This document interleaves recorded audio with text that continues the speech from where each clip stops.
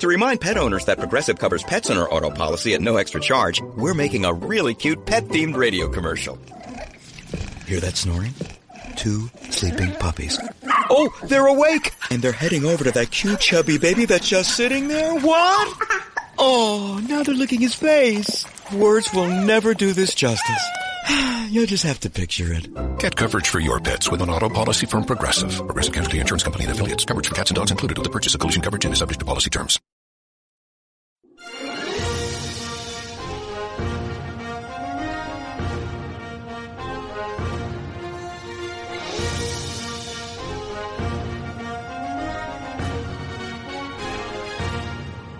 Good morning, good afternoon, good evening, North Stream. Get ready. This Eagle Eyes on Tech. I'm Eagle Falcon. Can I just start off the podcast today by saying, I told you so? What did I say when it came to the MIT, Apple, and Google alliance to use Bluetooth tagging to track whether you have or have not been exposed to coronavirus? I started off by saying this has the potential to be a security risk. And there is also a chance it most likely will not be effective as people opt out. Well, a couple of things I did get wrong. It's not opt out. It's opt in.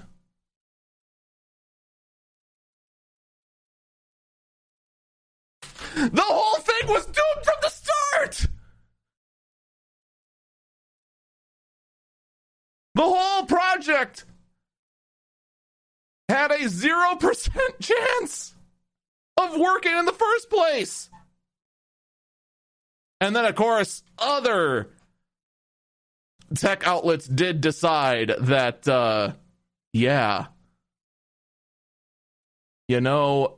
having other health apps access the ability to just tag everyone via Bluetooth might, in fact, pose a privacy risk, as it is yet another client involved that has location data, rather than it just being creepy Uncle Google and the cult of Mac.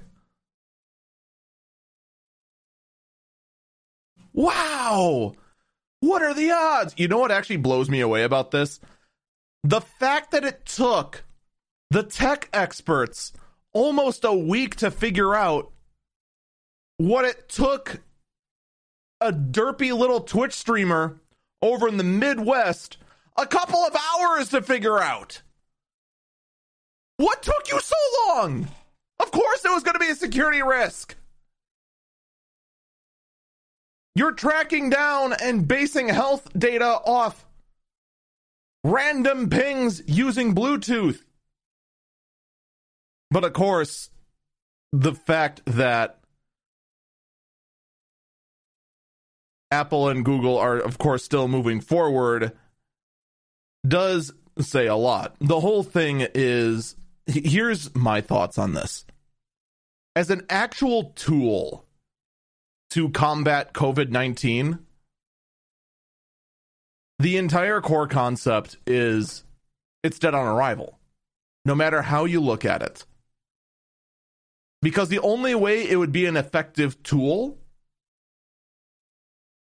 is if the overwhelming majority of the population bought into it. But the fact that this tool is coming out, I would argue, so late in the pandemic, everyone's willingness to comply and download the app, that now people are thinking, hey, wait a minute, that might be a security risk. And what happens if there's a breach with this, that, or the other thing? Then everyone's going to know where I've been, instead of it just being creepy Uncle Google that knows where I've been. Yeah. So just think about this for a second. Let's pretend for a second 20% opted in.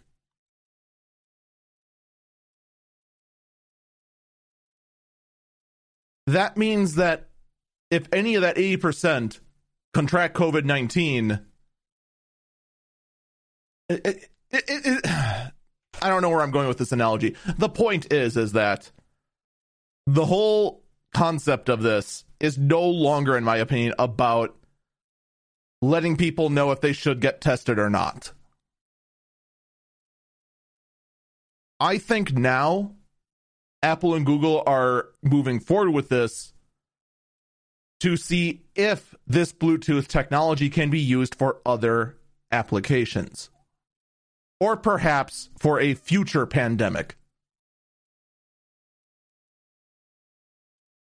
I could see this being useful in 2 or 3 years when this is fully incorporated into, like, say, the Apple Health app or whatever the heck Android has for that, which I don't know off the top of my head. Does Android actually have a health app built into it? I actually am not sure. I know Samsung does.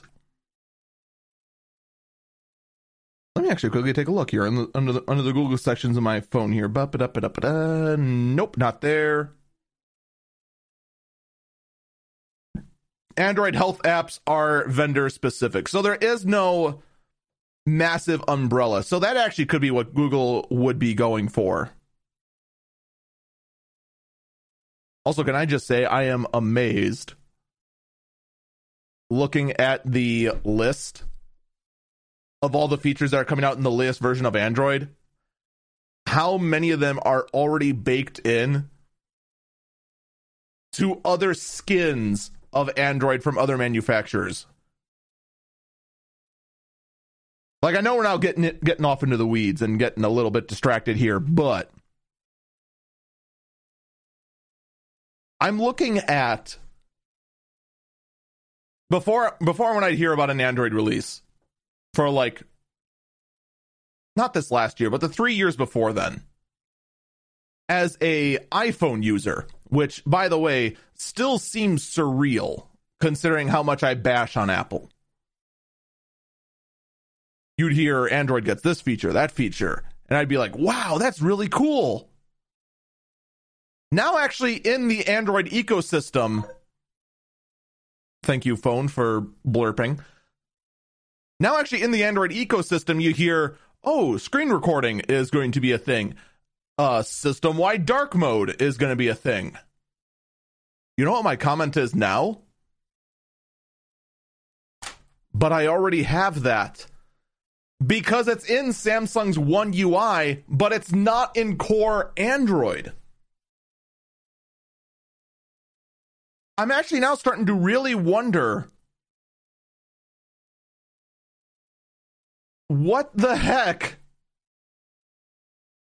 the experience is on a stock Android phone.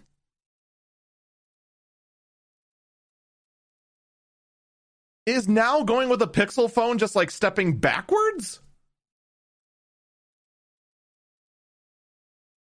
I'm actually legitimately curious.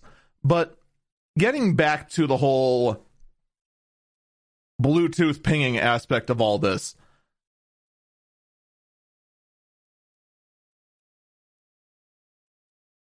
the only reason to move forward with this, as I said,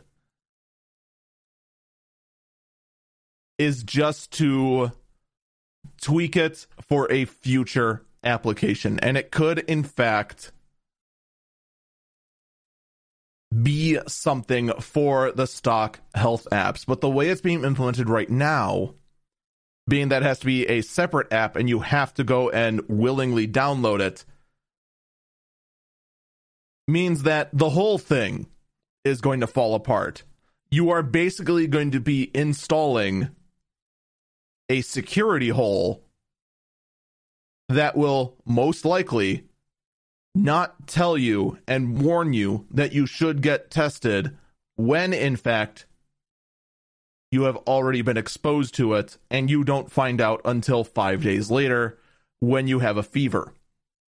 Or you may not find out ever if you manage to be one of the ones that can catch COVID-19 and just not show symptoms at all and fight it off like it's no big deal. which also is both good and bad news when it comes to the pandemic. It's good news because you have no risk of dying. It's bad news because who knows how many people you spread it to without you ever knowing. The whole thing is just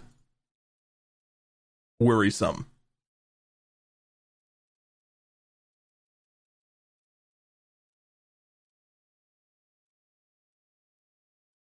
Let's shift gears radically now that we got all of that off my chest.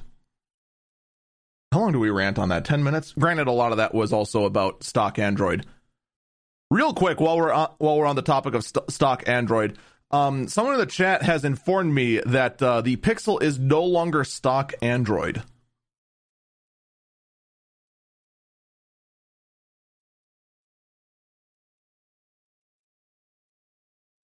What the heck? What phone even is stock Android now?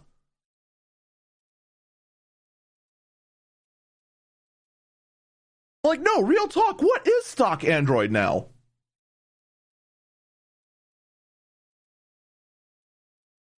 Is there no phone out there that gets a benefit when it comes to a new Android release?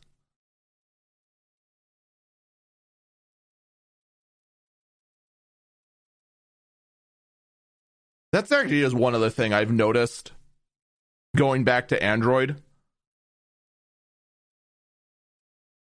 I didn't even realize it, but my Samsung S10, like, last week or 2 weeks ago, got an Android system update. It actually did bump up an entire Android version. I'm now currently current until whatever the heck Android dessert we're on right now. Android actually stopped doing dessert names, right? It doesn't matter. I didn't notice. Like, literally nothing got added to the phone.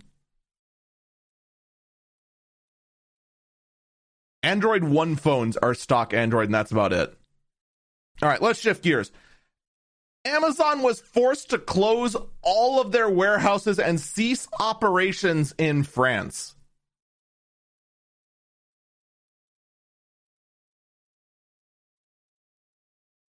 This is a story that makes me chuckle.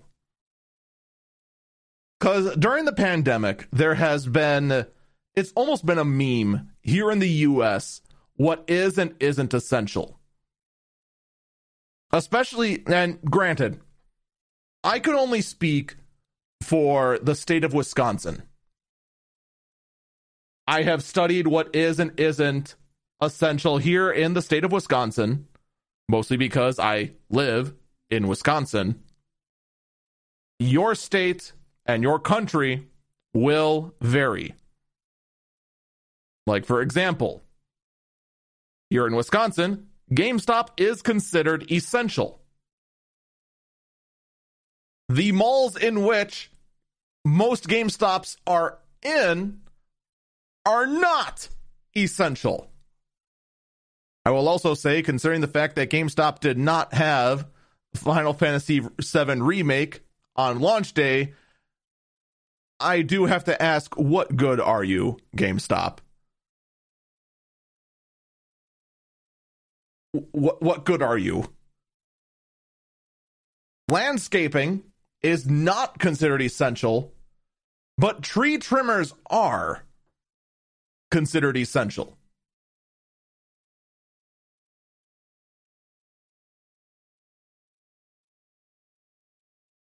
Go figure that one out.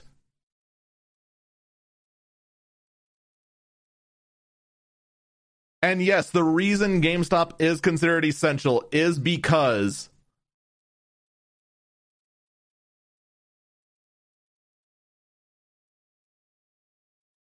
they have communication devices, because they sell used iPads and used phones. That is why they are considered essential.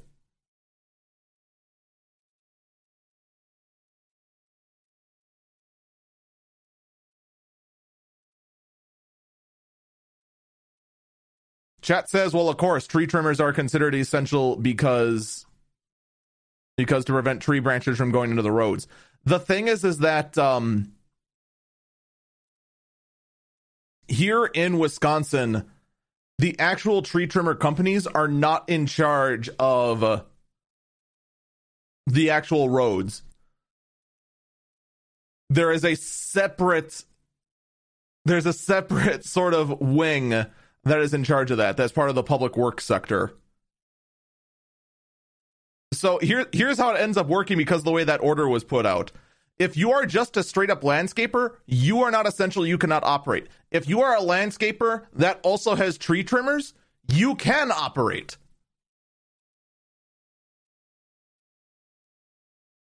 So in the end, what it's caused is it's just caused landscapers to go out to frickin' Home Depot and get one of those big tree trimming shears so they can get the low branches. And then they're just considered, all right, we can keep working. It's a stupid differentiator.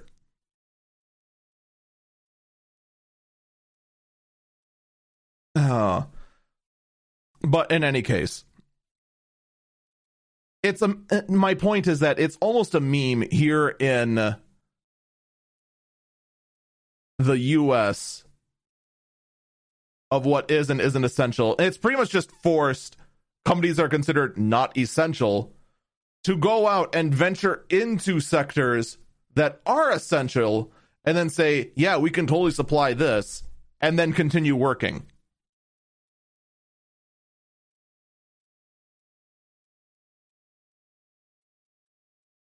Which is just kind of, really? Then what was the point?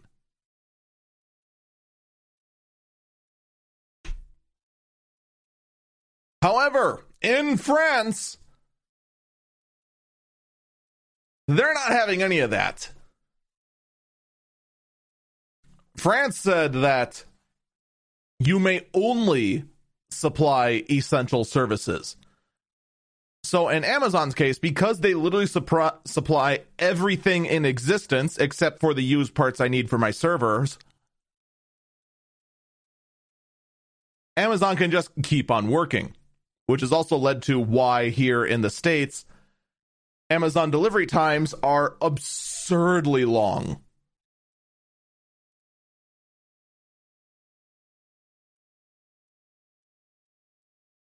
So Amazon just decide, we're just going to keep selling everything. Well, in France, you can't sell non-essential items. Well, Amazon was selling non-essential items. So the government of France shut down every single distribution center in France until, well, the day when this podcast comes out, which is April 20th. Basically, from the 16th to the 20th, Amazon was given a 4-day timeout to think about what they've done. And then they're allowed to resume as long as they don't infringe on the non-essential order again.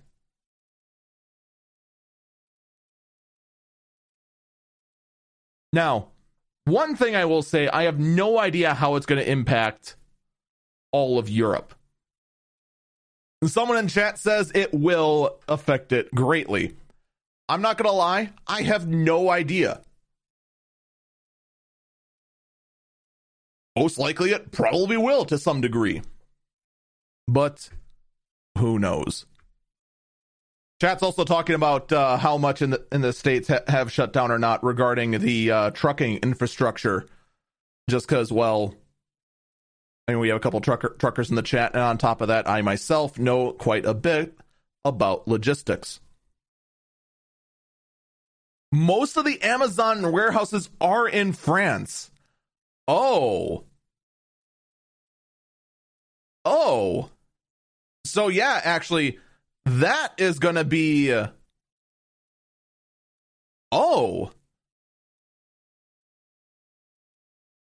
Huh. So yeah, that's actually going to make a big impact then. Oh, I did not know that.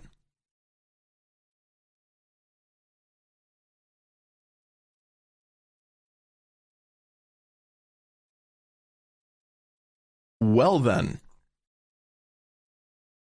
that's going to be a problem. Almost as much of a problem as Fallout 76 is in general.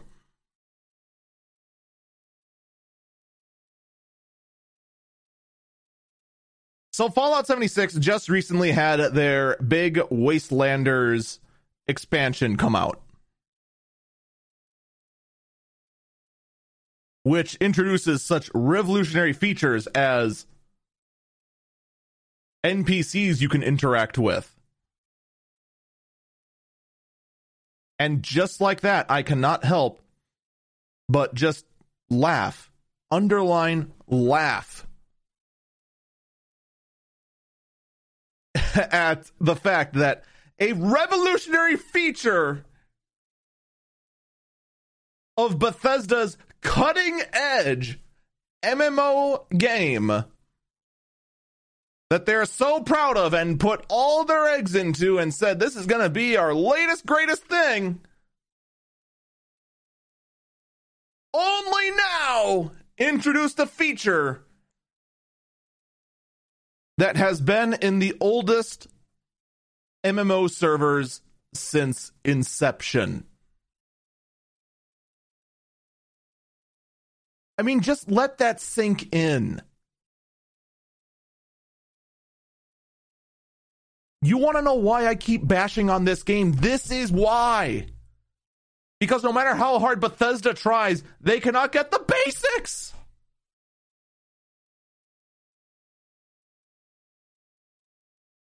And on the same topic of basics, in order to have some of these non-playable characters that provide quests, players are being forced to move the camps they have in-game. Because Bethesda's roadmap is so badly planned that they put these NPC camps in places where players have already set up camp.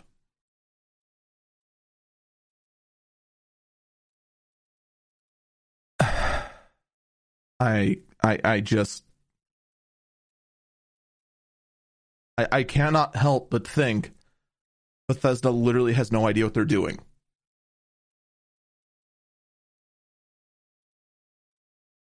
Maybe I'm wrong. Maybe actually Bethesda is actually the world's greatest geniuses, and maybe I'm just being way too harsh on them.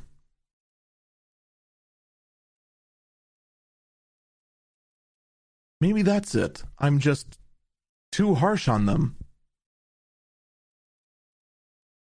Maybe they actually have every idea what they're doing. Maybe moving players around and forcing them to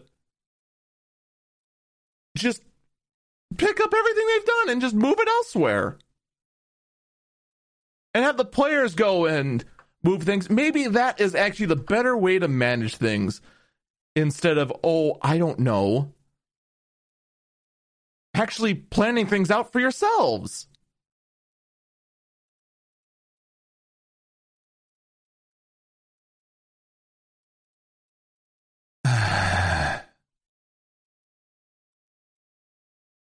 Real talk here for a second.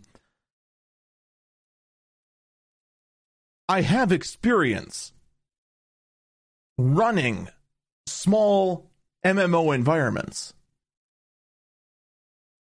Most of my experience, of course, is in the Ragnarok Online private server community, which I've been a part of for over a decade.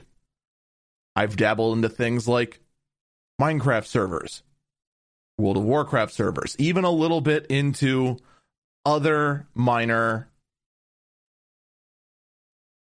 RPGs that I cannot remember the names of off the top of my head, in which you set up worlds and players interact with, and even customize in one way, shape, or form.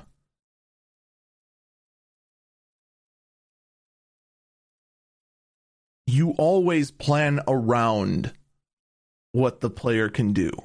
Always. To tell your player base, which, by the way, to have stuck around with Fallout 76 this long, shout out to those guys, because those guys are the real troopers.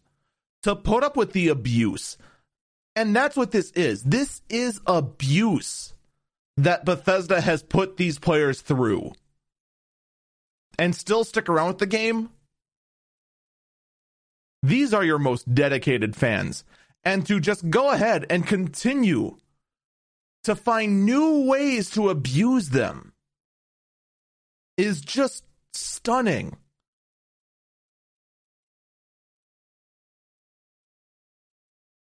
What's even more surprising to me, as Wastelanders comes out,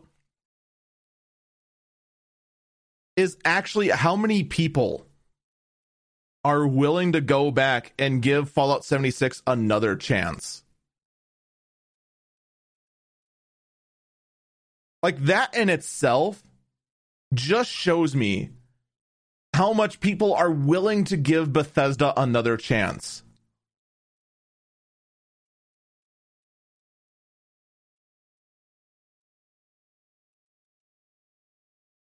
And they continue to not learn anything. Next week is going to be amazing. Because by next week, we're going to have actual opinions, actual bug lists of how much Fallout 76 has improved since their absolute disastrous launch. And we've been covering their game pretty closely, I would say, since then. How many of these chances are going to result in another wave of just blasting Bethesda, I wonder?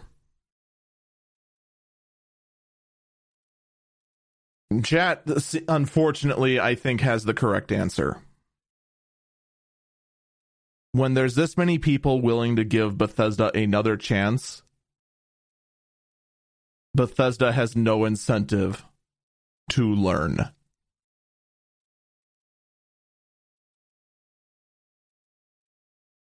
Which kind of brings me back to a conversation that has come up time and time again, whether it be in chat, in DMs over Discord, over Twitter, or whatever.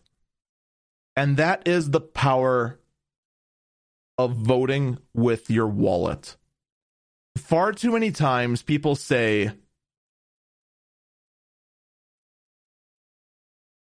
it doesn't matter whether I get it or not.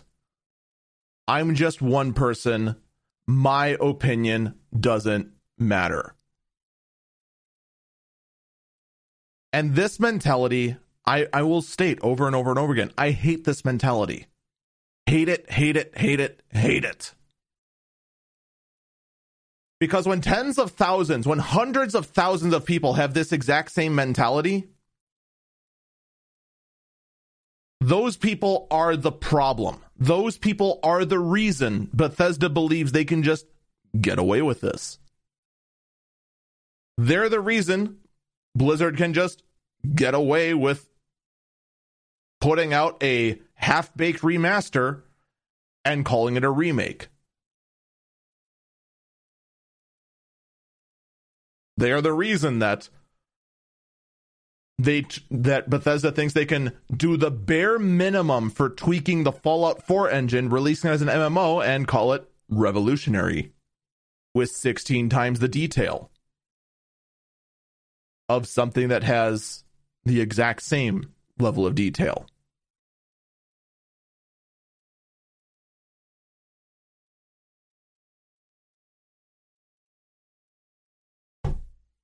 Maybe one day Bethesda will learn, but I almost doubt it. I will tell you who did learn something.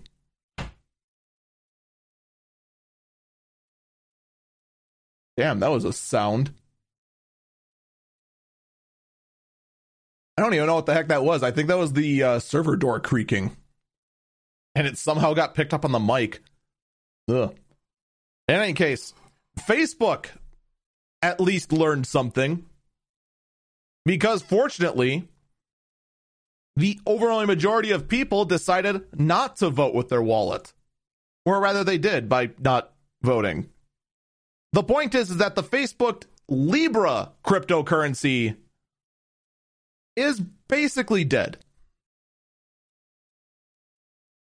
Facebook's ambitions to turn their Libra cryptocurrency into the de facto digital currency to be the one global currency has basically failed, as everyone realized, oh wait, it's Facebook! Maybe we shouldn't do that. Wow, what a concept! Libra is now basically a new PayPal for Facebook-based transactions. And that's it. Granted, it's still ambitious, but it is a huge step down from Libra trying to be the one currency to rule them all. And I, for one, am glad to see it actually fail. We're going to take a break here. When we come back, Pokemon Go is actually in the news. I know. I'm kind of surprised, too. Nya nya nya. Ba. Ba. Babue. Zimbabwe. The broken Bunsen burner burns so bright. South. Jamie. Southeast Asian Peninsula. Hey, Jamie? Yes? I think the only line we need from you today is drivers who switch to Progressive could save big. Cool. I just got to finish my warm-ups. Foul, foul, throw in the towel. History. Switch to Progressive today. Santa ski slalom in a salmon skin suit. Progressive Casualty Insurance Company and Affiliates.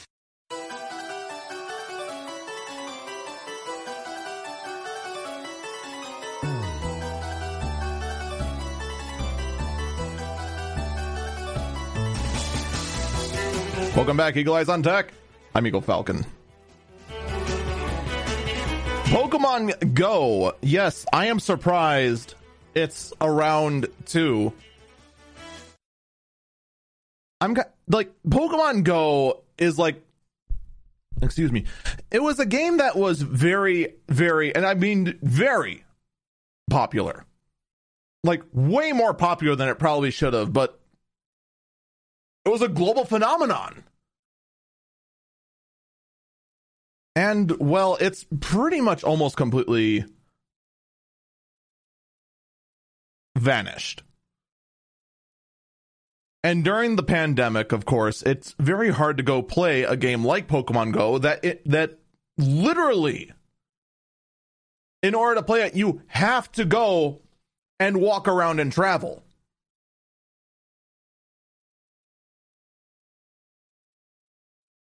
Well, Pokemon Go has, in fact, adapted with the times and has made it so that you can participate in raids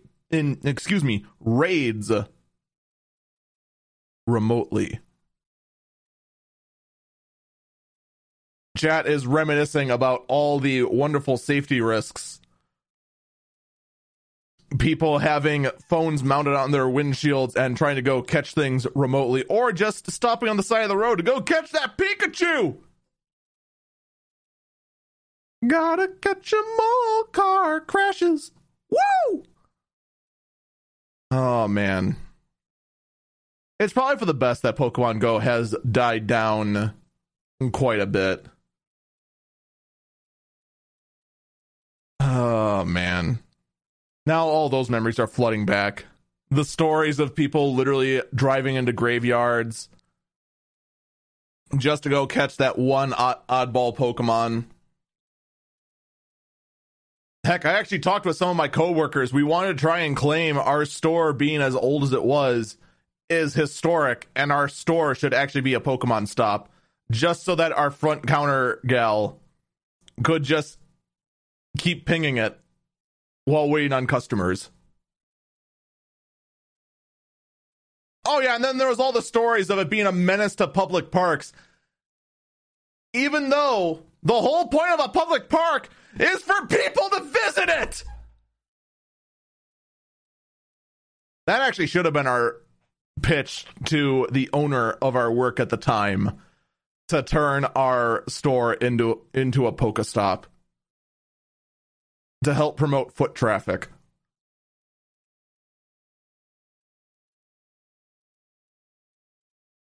The point is, Pokemon Go still exists, and they are doing what they can to try and still remain relevant in a time where we're all told to stay home. But really, Pokemon Go has kind of fallen out of popularity, and Animal Crossing has kind of taken its place. Since Animal Crossing is a game where there is an infinite amount of stuff to do, and you are pretty much required, or rather, you're not required, but you don't have to move anywhere.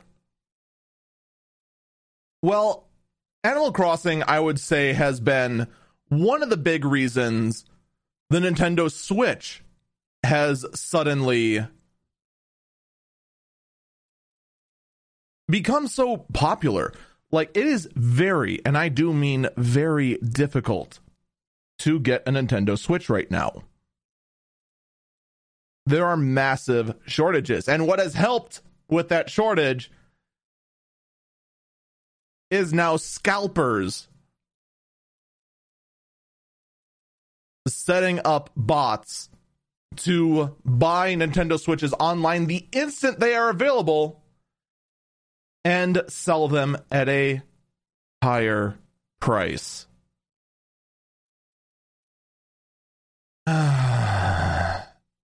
This is... I can't even begin to say how much this disappoints me. That this is now a thing.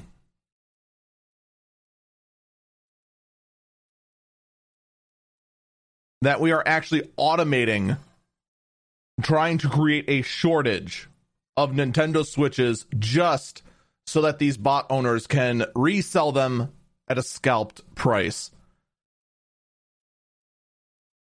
On one hand, it's a smart move to do if you're a greedy SOB, but on the other hand, really? Really?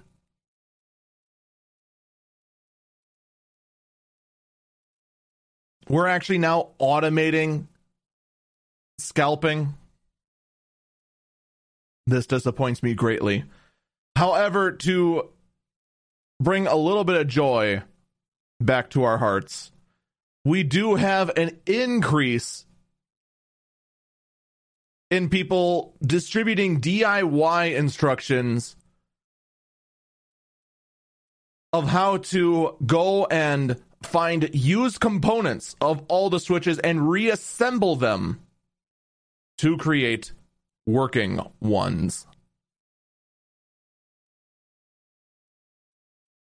And for that, I have to say, that is good news. I mean, it's not like a big thing, but just the fact that there is a push to go and repurpose broken hardware, that brings a smile to my heart. I'm sorry, it just does. That being said, however, there is a firmware out there for the Switch. That was weird. There is an updated firmware for the Nintendo Switch that does hint that there could be a new version of the Nintendo Switch on the way.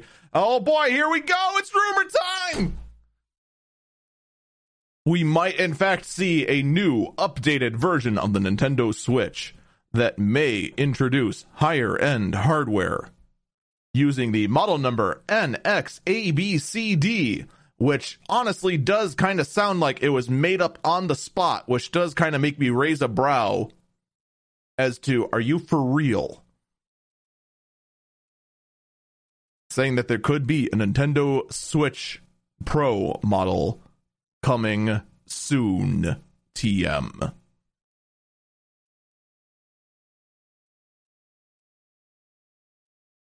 All right, look. I think it is very possible that in the year 2021, we might see a new Nintendo Switch. And I think it will be called just that. The new Nintendo Switch.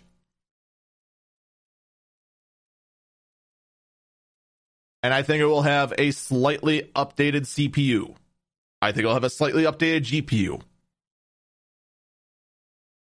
And I do mean slight. These sort of rumors have been around for a while. Saying that, oh, there's going to be a new updated Switch. There's going to be a new updated Switch. There's going to be a new updated Switch. Oh my God, it's going to be so good. Oh my God.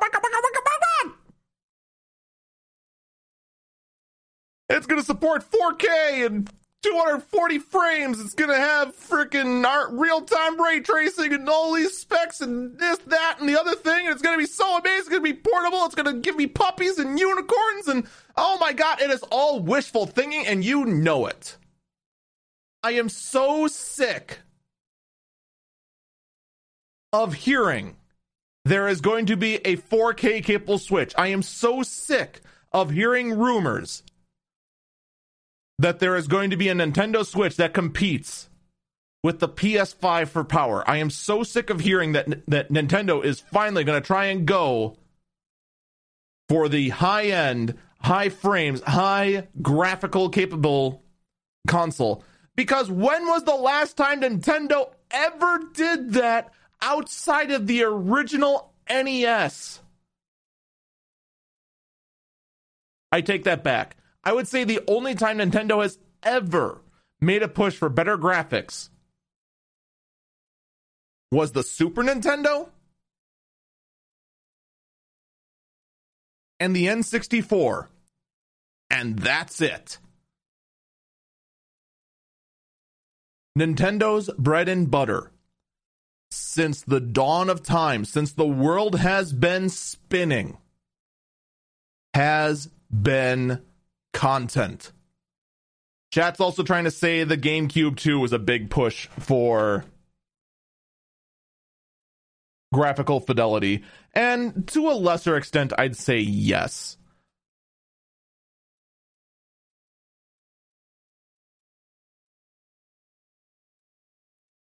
The Game & Watch. No, chat. The Game & Watch was not a big push in graphical capabilities. Stop it. You're drunk. I guarantee you the new Switch is going to feature probably a 5 or 10% CPU and GPU performance increase. Maybe. If anything, the bigger push is going to be on battery life, because the battery life on the Switch is abysmal.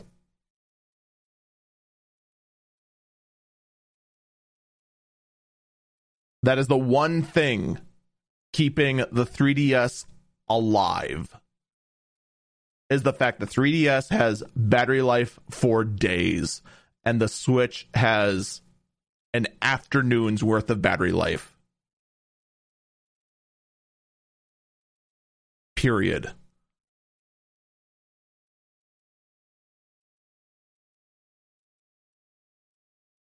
The key with Nintendo is content. They know this, because you can only get Animal Crossing on the Nintendo Switch or one of the other Nintendo platforms. You're only going to find Mario on a Nintendo console. Or if you hate yourself, you're going to find it on the iPhone. But let's be honest, that game sucked. Same thing with Animal Crossing on the iPhone. That also sucked. You're only going to find Pokemon, to a real extent, on the Nintendo consoles. But I'll tell you this right now. Anyone who tries to push to say that Nintendo is finally learning, that Nintendo is going to make a pure powerhouse of a machine, that they're going to say that the new Nintendo Switch is going to compete with PC gaming.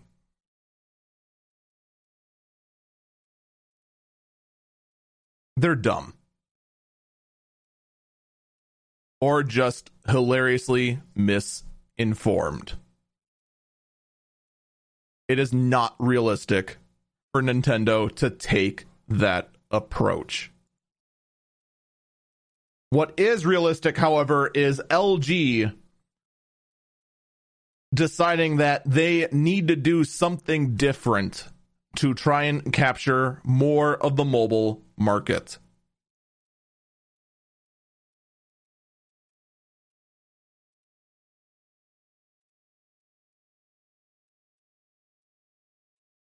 Yeah, that's actually probably the best comment that chat has made today. Those people want to try and claim the 24-watt system on a chip that the Switch runs on is going to compete with a 300-watt real-time ray tracing graphic card. Not even the CPU, just the graphic card.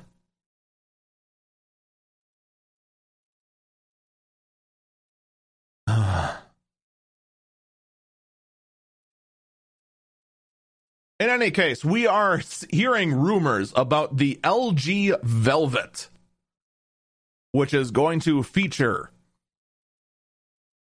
get this, I don't think you've ever heard of this before, an all-screen front display with a punch-out for the front-facing camera, curved glass around the edges,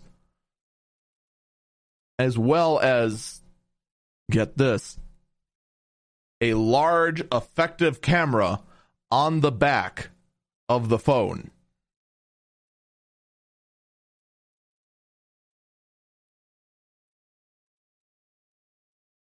Why is this an announcement? You're just...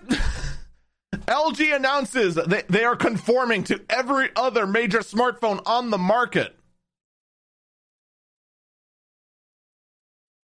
Look at how daring I am. I'm LG. I'm going to go copy everyone else. Woo!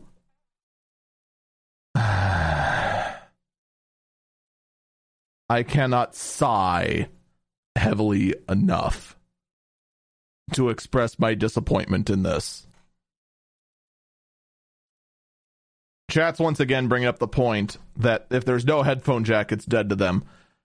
I'm sorry, chat. I guarantee you just about every single major phone is not going to have a headphone jack. And I hate it too.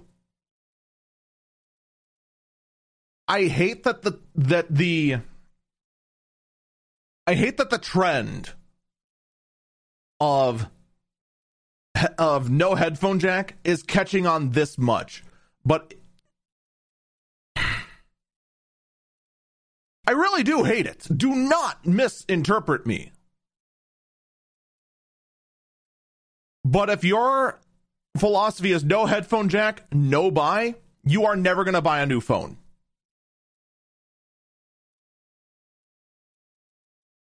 That's just the way of the world now, unfortunately. The instant that Samsung got rid of the headphone jack on the Note 10, that was the nail in the coffin. It just was.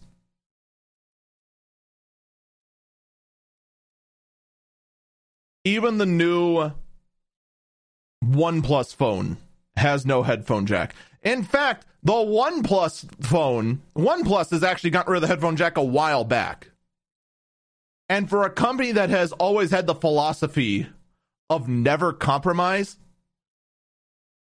that has always been a huge slap in the face. To say that you never compromise, but you are compromised by not having a headphone jack, and you have not had a headphone jack for a long time. And before any of these companies try to come back and say, well, we couldn't get the waterproofing without the headphone jack. What's this? I hold in my hand the Samsung Galaxy S10 that is IPS water resistant and has a headphone jack.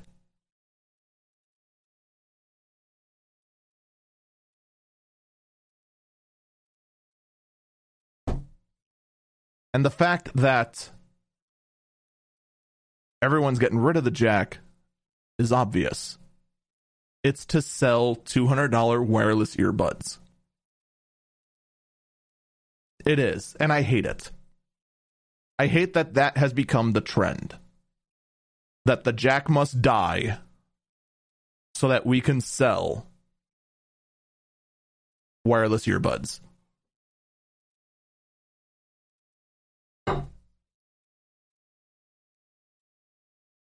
Speaking of OnePlus, OnePlus released the OnePlus 8 and the OnePlus 8 Pro, both of which are very good phones, I might add. They are both excellent phones, but for a company that has, since the dawn of their inception, said to never compromise, that they are flagship killers, that they are the ones that will kill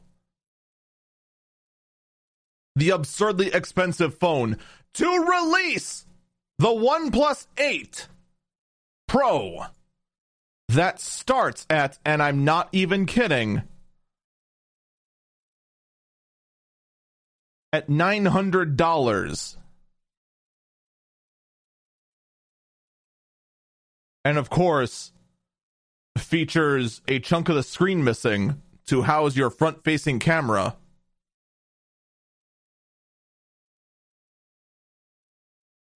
Well, you're not a flagship killer anymore. You're a flagship. Your OnePlus 8, OnePlus has now literally become the problem. They are now part of the problem. Just straight up. The price of smartphones is becoming, across the board, obscene. And for once, it's not. It started as being Apple's fault. But I would argue now, it's becoming a Samsung-created problem.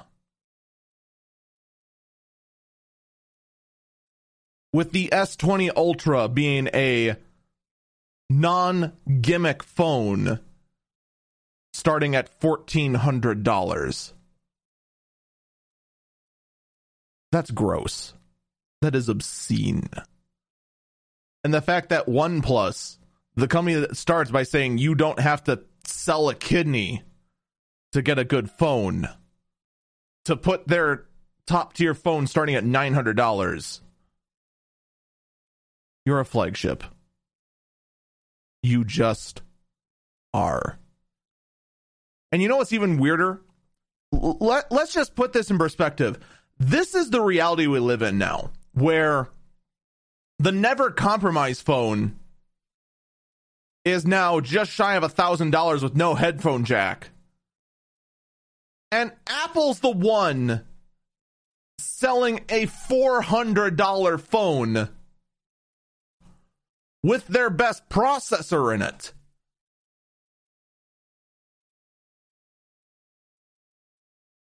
What is this timeline? Apple has made it official. There is a new iPhone SE. It is a smaller 4.7-inch phone with their highest end, or not their highest end, but still their latest A13 system on a chip, Touch ID. Granted, it doesn't have their high-end camera.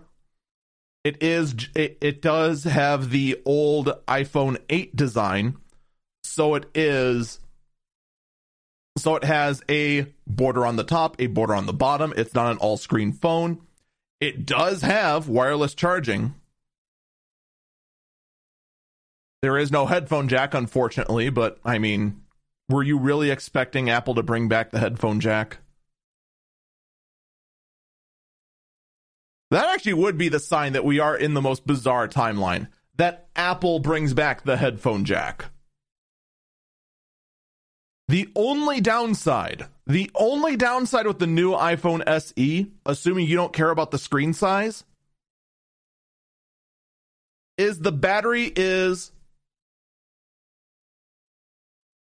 less than 2,000 milliamp.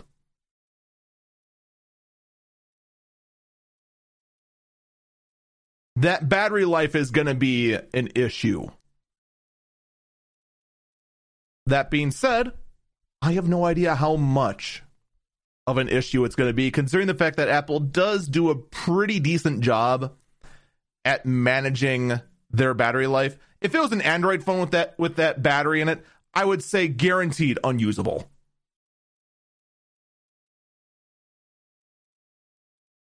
iOS is battery efficient enough that it might be able to pull it off. Big might. Chat thinks it's going to last 6 to 8 hours. I'm not willing to make that declaration, because Apple has squeezed some impressive battery life numbers out of a battery this small.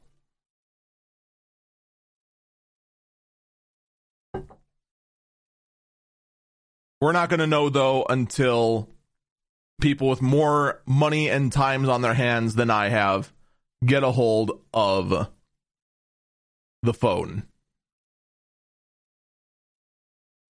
Speaking of Apple, there are rumors coming out that we could be seeing 4 new iPhones this fall, and that they could be seeing camera updates very similar to what we saw on the iPad Pro. The iPad Pro got a bit of a camera redesign, having 2 cameras and a LiDAR built into it. So therefore, TechCrunch has made the bold prediction of saying that the next iPhone could have LiDAR. Wait, that's not a bold prediction at all. That's what we'd call predictable. I'm just saying. We're also getting predictions saying that there's going to be 5G models of the iPhone. Well, duh. As well as a cheaper HomePod.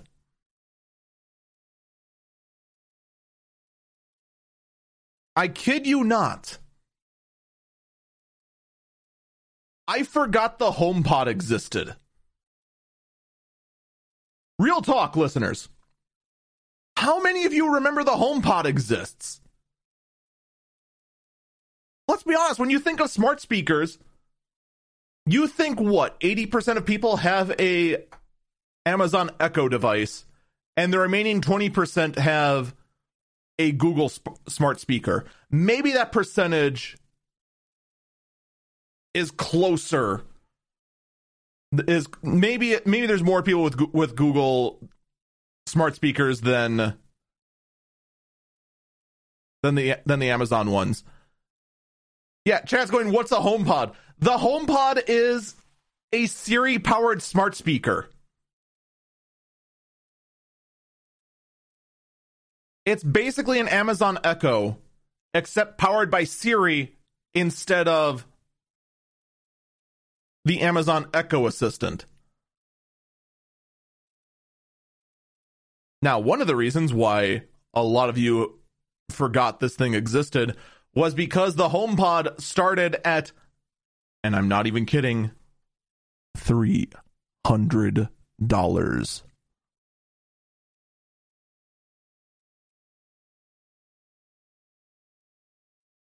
Yeah. $300 is what this thing started at. So a cheaper HomePod. Well, I'd hope so. It can't get much more expensive. Now, when the HomePod actually originally came out, one of the biggest pushes they gave out was sound quality. And I'm not going to lie, I don't remember how good the sound was on the HomePod. So we'll see. I'll tell you this right now. The HomePod has no chance if there's not at least a $50 model to compete with, say, the Echo Dot. I'm just saying. We're going to take a break here. When we come back, AMD is going for the throat on Intel when it comes to CPU releases. Yeah, AMD actually did release new CPUs. It actually is fascinating when we talk about what those CPUs are. And also, Samsung trying to make the most eco-friendly packaging ever. Over the past year, I've helped thousands turn their lives around. And today, I'm going to tell you the one simple trick that will change everything. All you have to do is... And now a message from our sponsor. With Progressive, you can bundle your boat, RV, or other outdoor vehicle for great protection and even more savings. Progressive. And that's it. You'll have that for the rest of your lives. I'm so excited for you. Progressive. There's never a bad time for great protection. Progressive Casualty Insurance Company and affiliates. Bundle discount not available in all states or situations. How did I end up here? Welcome back, Eagle Eyes on Tech. I'm Eagle Falcon. We have a patent that may signify that Steam might be trying to get back into the console space. So, quite some time ago, Valve tried what they called the Steam Box.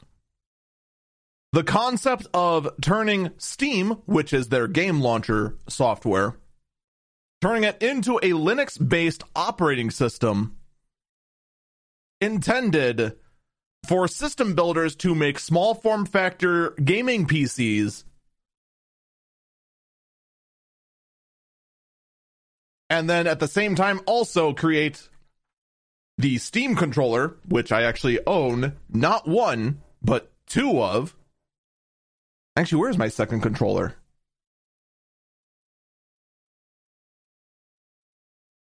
Huh. I should figure out where that went.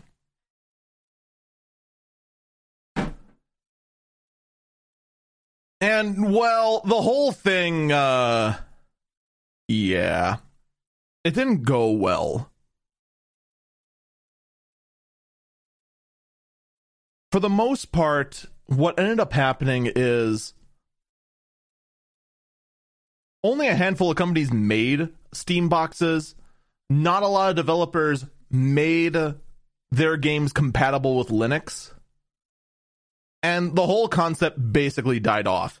And one of the death knells in it was the fact that no one, besides a small handful of us, liked the Steam controller. Now, personally, the only complaint I have with a Steam controller are the two giant touchpads. I would have much rather have seen this controller with two joysticks and a standard D-pad. If it had that, this would have been, in my opinion, the perfect controller. It's big, it's comfortable in large hands like my own. It's just that with one of your joysticks having to be this trackpad instead, it's obnoxious. And no matter how much I try, the other D-pad being this other touchpad doesn't help anything at all.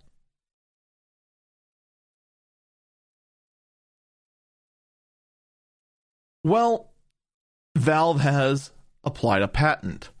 It is for a device that looks exactly like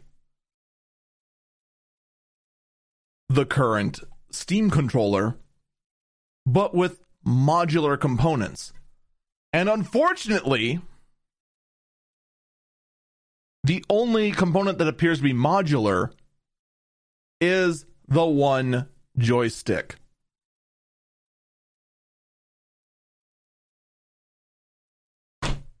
Valve! You're so close! You are so so close. Look. I get it. The whole concept of having a trackpad and using the triggers to emulate a mouse, that's cool and all, but it's literally the problem. Please, I'm begging you, if you bring this back, please give us a second joystick. That's all you gotta do. Give a second thumbstick. That's all we want. That being said, though, I would not mind, now that gaming on Linux is a lot more acceptable and major strides been pushed, to actually emulate Windows games on Linux respectively well. I actually would not mind seeing the SteamOS and Steam boxes being pushed again. I think that actually might lead to some very fascinating computers. I mean, small form factor gaming PCs are rather interesting. Chat points out that Wine is not emulation. There's another API that is currently being used that's not Wine. I forgot the name of it, but it is a form of emulation, I think. If I'm wrong about it being emulation, then fine, I'm wrong about it being emulation. The point is that there have been major strides within the last few years about Proton, that's what it was. And it's based on Wine. Okay, well, whether it is or isn't, it doesn't matter. The point is that there's been major strides about playing Windows games on Linux. But actually, it's not emulation. It's, oh God. All right, fine. It's not technically emulation. Moving on. I guarantee you anyone else is going to call it emulation, even if it's technically not emulation. Emulation's just become a dirty word. That's what it really is. Google is removing Android apps in Chrome OS and replacing them with web apps.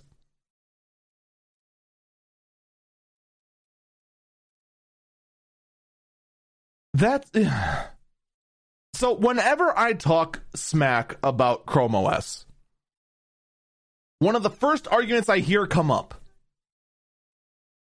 is it's good enough for some people. Then the second argument is that, but you have Android apps. And there's a lot you can do with Android apps.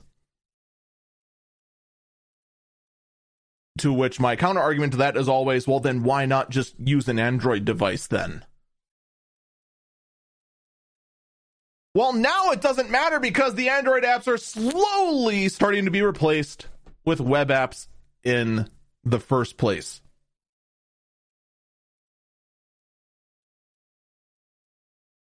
Look, I'll be blunt again when it comes to Chrome OS.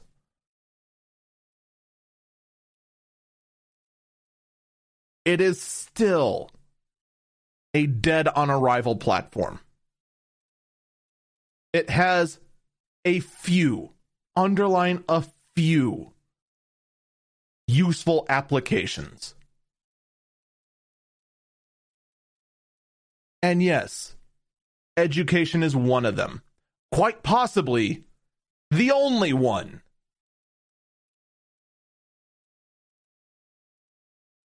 At the same time, though,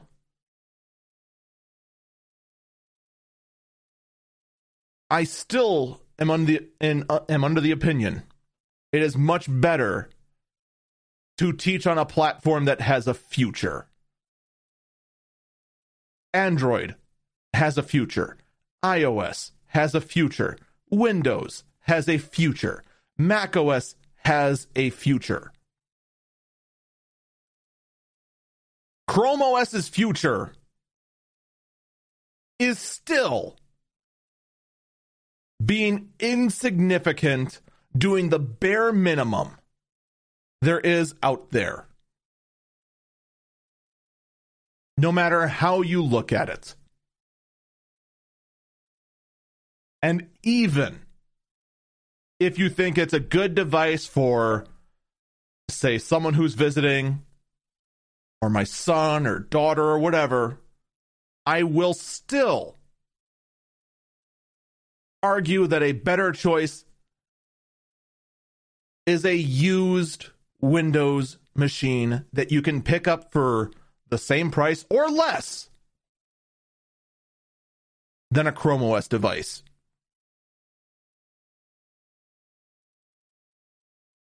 I will say also, after looking at these used Chrome OS devices, I actually did get a chance to actually play with a couple that came off lease, and that the leasing company was trying to sell for, I'm not even kidding, for $40.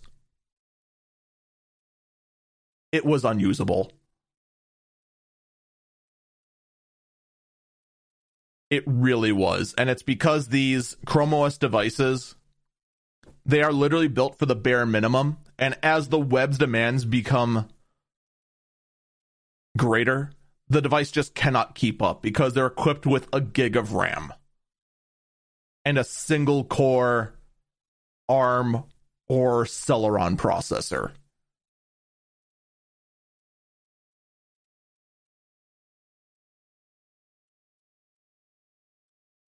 I'll tell you this right now. The more I look into Chrome OS, the less it becomes attractive, and the more it just seems like Chrome OS exists to create e-waste.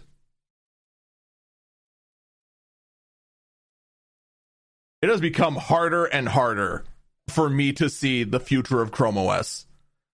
It is a dying platform, and no one should get on it, period. But that being said,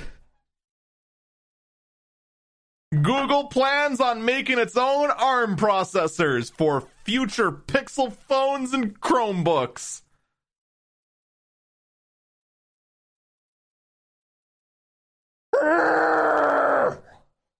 Why? Oh God, why? Okay, maybe for the Pixel phones. Making your own custom ARM chip. Maybe that can be, a great advancement and give Google an edge with their own Pixel phones over Samsung phones, over OnePlus phones, or whatever.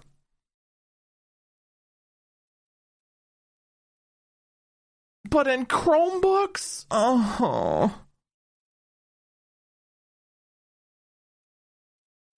I just don't. I am almost broken on this. On the fact that Google continues to want to give Chromebooks a future.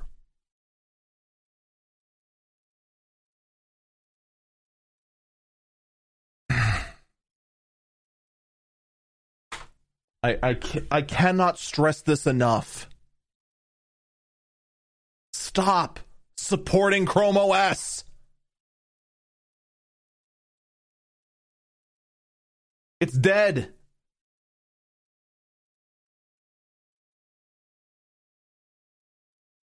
What is it with Google recently and just supporting dead platforms? Or just coming up with just dead... Modern Google. I swear, it just seems like Google wants to kill the reputation they have for killing projects. Because for the longest time, that was Google's history. Killing project after project after project after project after project that just didn't pan out. We're all still waiting for Stadia to just be straight up killed, as it continues to be a platform based on lies. Chrome OS at least has shown signs of success. I get that.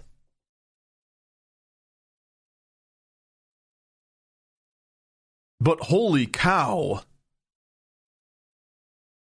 it is hard to make a justification for why anyone outside of the education sector that just doesn't want to hire an IT staff to maintain real computers to get a Chromebook.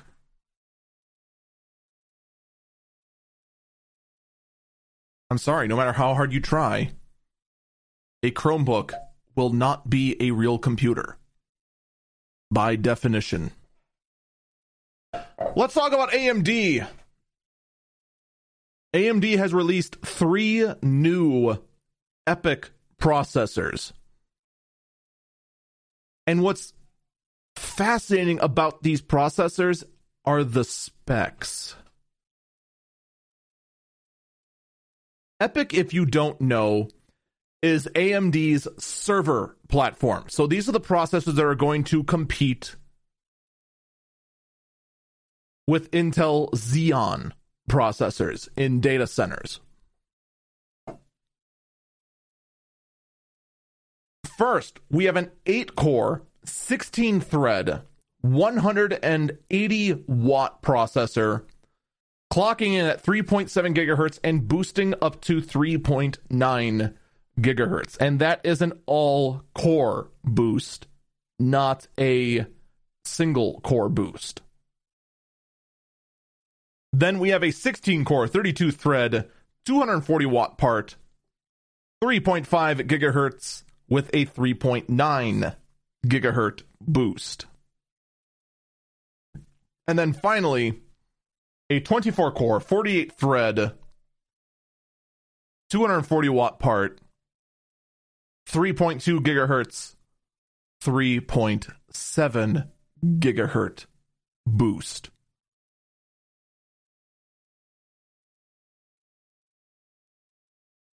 But they have a 64-core processor. What does this mean?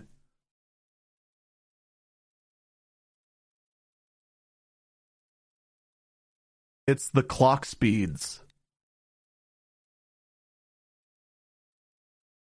The fact that the clock speeds are so high is what's notable here. The EPYC platform, normally when you talk about servers, what matters more is the sheer number of cores. Because on these platforms, you can pop in multiple CPUs. On the EPYC platform, most of the servers, honestly, only use 1 or 2 processors. The biggest push with EPYC has been that you could fit 2 processors worth of cores on 1 chip. But their clock speeds were low. 2 gigahertz, 2.3 gigahertz, 2.6 gigahertz. These CPUs are getting close to 4 gigahertz per core. The goal here is single core performance. It is literally the only place Intel right now excels at.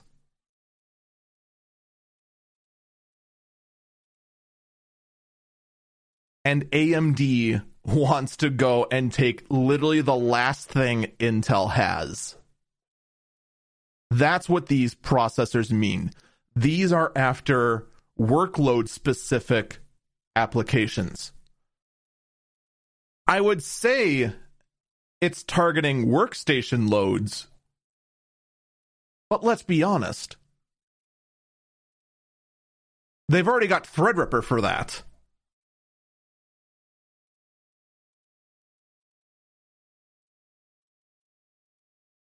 These are intended to be for things like cloud gaming,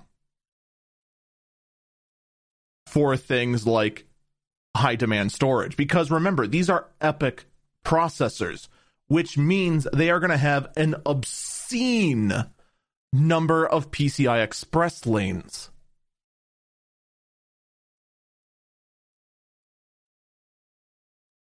So you pair that with, say, 48, 96 NVMe SSDs. These things are going to be speed demons, and they're no longer going to be limited on just the low clock speed of the multi-core part.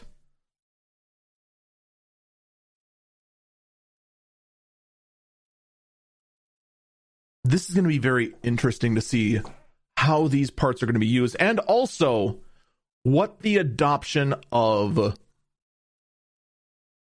these parts in the server space is going to be. Now, keep in mind, it's going to be a while before we see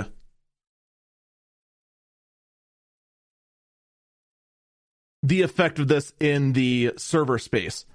Servers tend to only upgrade every 4, 6, 8 years.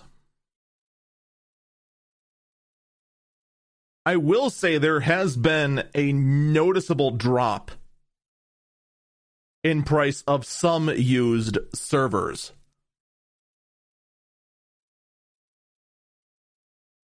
For example, the Nehalem generation servers are dirt cheap on the used market. In fact, I am honestly considering going all the way back to the Nehalem generation for some of my server projects, because you can literally pick up some of these Nehalem based servers for under $100, which to me is just insane. Like, that is literally rock bottom for a used server. All right, have I bored enough people with server talk? Let's talk about how Windows 10 has added a feature that you can now wirelessly file transfer from Samsung phones using Link to Windows. The feature is out, however, it does have a huge limitation. The limit of files you can transfer is 512 megabytes. Not gonna lie, kind of a bummer. Now, the restriction does make sense, because I want to say, and I'm kind of glancing through the dialogue of the article from Engadget real quick to confirm this, but I'm pretty sure you can do this from wherever. So it is going over the actual internet as opposed to, say, just a Wi-Fi direct connection or anything of that nature.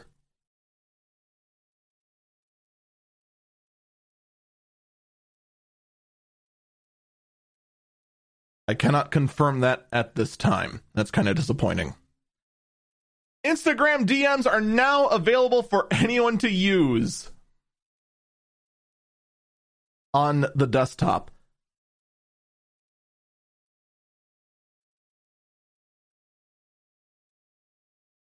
I'm not gonna wait. I already talked about this one. That's why this story feels familiar. How did this get back in my stack? Let's get rid of this.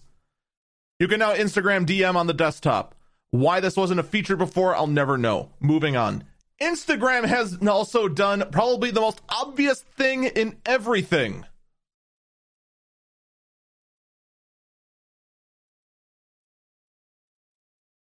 Instagram has partnered up with the company Chow Now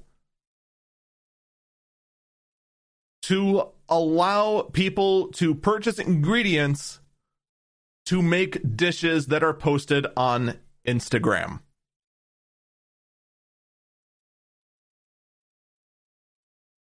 What took you so long?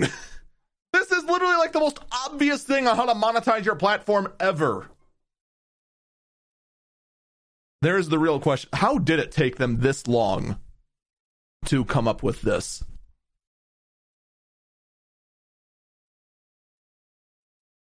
How about a quick update on Folding at Home? Folding at Home, if you don't remember, we've talked about it quite a bit on the podcast.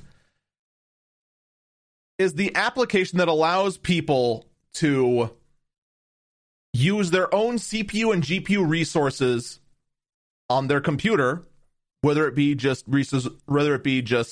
when they're not using the computer, or in the case of my home data center, dedicating whole machines to doing what's called protein folding. Protein folding are simulations that scientists use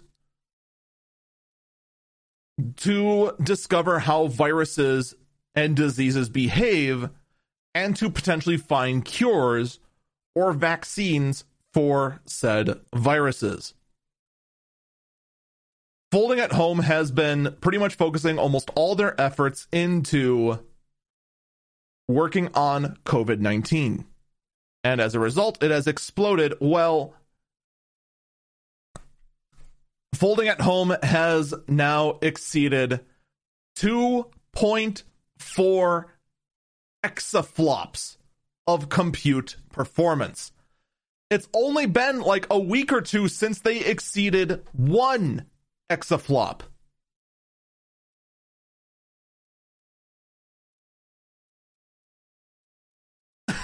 It's just, I think it is like literally impossible to actually point out just how powerful this is. When they surpassed 1 exaflop, Folding at Home's combined power exceeded the top 7 or top 15 supercomputers combined. How do you top that? Folding at Home has also released the sheer number of performance that has been donated to them with Folding at Home. And the numbers are kind of fascinating.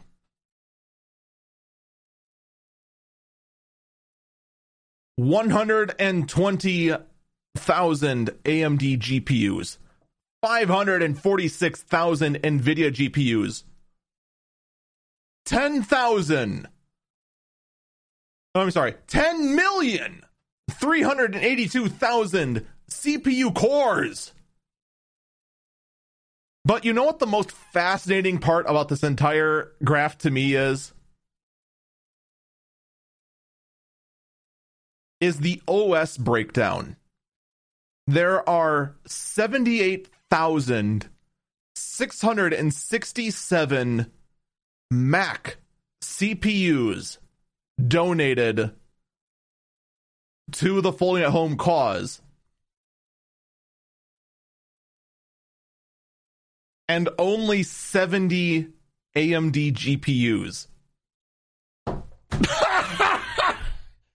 That means there are 78,597 Macs that are computing for Folding at Home with no discrete GPU or have opted to not allow their AMD GPU to compute. So, to all you Mac users out there that are using your Mac Minis and your MacBook Airs to go and try and find a cure, treatment, and vaccine to COVID-19, you guys, you guys are, you're trying. That's what I'll that's what I'll say. Oh yes, and the MacBooks, even though the MacBooks are like, how much is the MacBook actually contributing?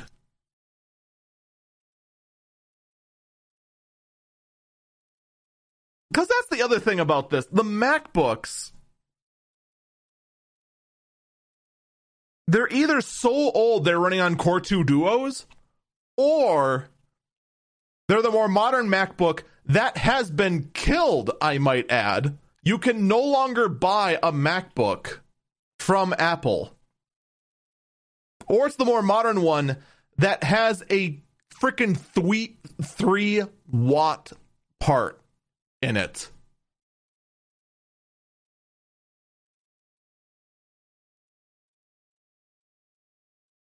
God, rest in peace, MacBook. You were brought back to life in the worst possible fashion. Although, here is another very interesting fact. On Linux, 450,000 CPUs are given to the Folding at Home cause, which makes up 4.4 million CPU cores. That means on Linux, about on average, they're folding with 10-core processors. Whereas on PCs, we have about 800,000 CPUs and 5.5 million CPU cores. So those who are on Linux are intentionally using much higher core count CPUs than on Windows.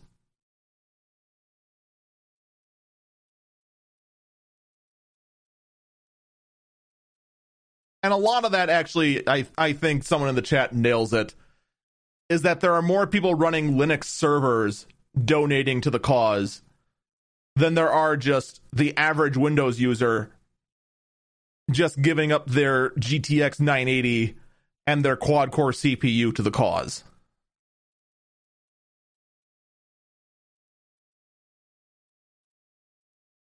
I wonder how many actual home users are using Linux to fold at home. I also wonder who it was that thought, man, I should go take an Xbox One X and use the exact same motherboard and CPU to go build a workstation.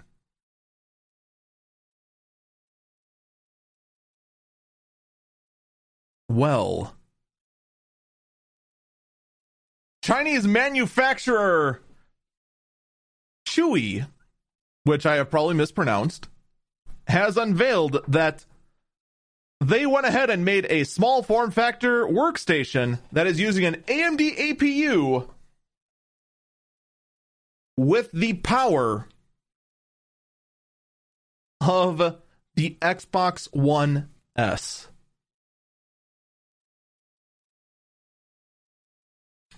However, I'm going to call BS. I'm going to call BS for a couple of reasons. One, why on earth would anyone want to use the AMD Jaguar CPU?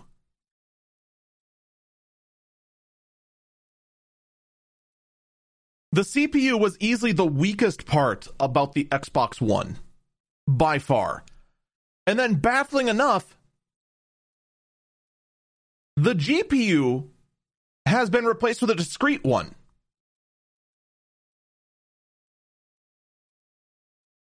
So you're no longer even using the GPU that was built in to the APU. You have added a Radeon R7 350 GPU to it,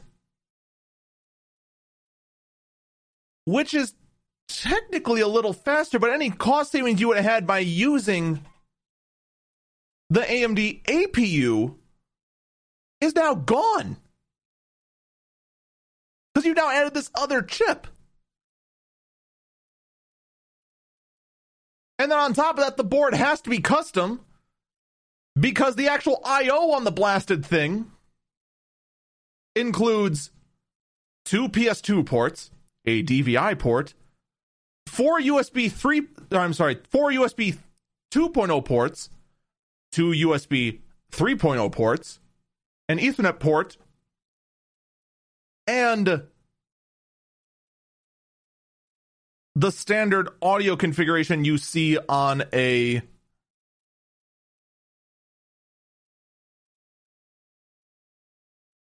normal audio configuration you see on, say, a normal PC. None of which are the sort of ports you see on the Xbox One. So it has to be a custom board.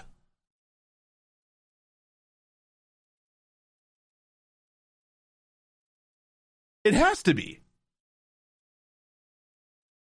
So how much cost savings are you actually getting with this thing?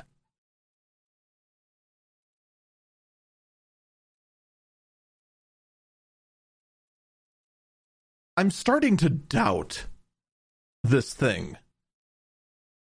Because really the whole point would be to use that CPU and GPU combo. Something definitely doesn't smell right with this. This brings us, however, to the last burb, the last story of the day, the weirdest story of the day. Samsung has introduced new TV packaging materials that will, after you've unpacked the TV, you can then use the box to create other household furniture like magazine racks and pet houses.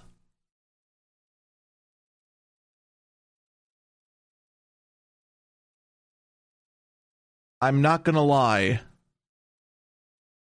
This is quite possibly one of the most pointless things I have ever seen involving a box. I mean, for starters, do you really want to go ahead after you get your TV and set it up? Do you really want to start going ahead and building a small pet house for it? For your cat? No, you're going to want to break down that box as quickly as possible and just get it out and send it off to be recycled. Like, when push comes to shove, this is really, really silly. Of course, I'm kidding. This is actually kind of hilarious. I mean, wouldn't you want to go ahead and just say, hey, kids, go ahead, just go reassemble this? I cannot tell you how many times getting parts here for the server room, now boxes just sit there for a while I try to go find time to go take the box cutter and go break the thing down. The fact that it can go ahead and be repurposed actually is legitimately unique. And I, for one, even though most people are not going to do it, do support this kind of reusing of materials in this fashion, whether it be for a magazine rack, whether it be for a cat home, whether it be for whatever. It's still pretty cool, and when push comes to shove, I don't think it's really hurting anything. That's going to do it for me for this episode of Eagle Eyes on Tech. Thank you for listening. Be sure to check out my daily podcast, The Early Bird Briefing, which you can find every single morning at 4 a.m. wherever you found this podcast, on iTunes, on Google Podcasts, on iHeartRadio, pretty much all across the web. And also make sure to check out my Twitch page at twitch.tv/EagleFalcon. We even record this podcast every single Sunday, usually-ish. It's kind of wonky. Take care, and we'll see you next time.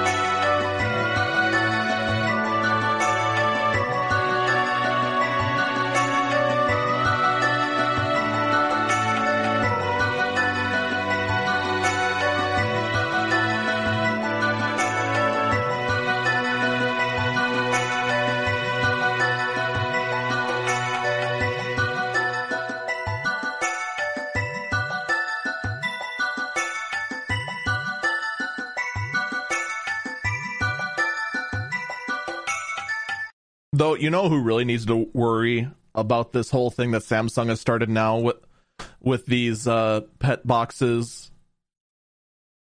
It's the people who make pet beds. Because as we all know, your cat will ignore the pet bed you bought them. And they will instead sleep in the cardboard box. Well, if Samsung finally puts 2 and 2 together, and they go ahead and just skip the step and turn the TV box into an origami pet bed, well, that's it. The pet bed market is dead. Now we see the real endgame that Samsung is after. To remind pet owners that Progressive covers pets in our auto policy at no extra charge, we're making a really cute pet-themed radio commercial. You gotta see this dog. It's a little puffball. It looks like a piece of cotton candy that I could just eat up. Oh, and it waddles when it walks. He's a little ducky dog. Oh, I wish you could see it. We really should have planned this better. Get coverage for your pets with an auto policy from Progressive. Progressive Casualty Insurance Company and affiliates. Coverage for cats and dogs included with the purchase of collision coverage and is subject to policy terms. Modern leaders. It's not just their ability to reason that we value, or their eloquence. It's more than their intelligence that we admire. What truly matters is their humanity. Just like modern leaders, the LS is human at heart. Every aspect of the Lexus LS is crafted around you, engineered to a higher standard, the human standard. The new 2021 Lexus LS. Experience amazing at your Lexus dealer.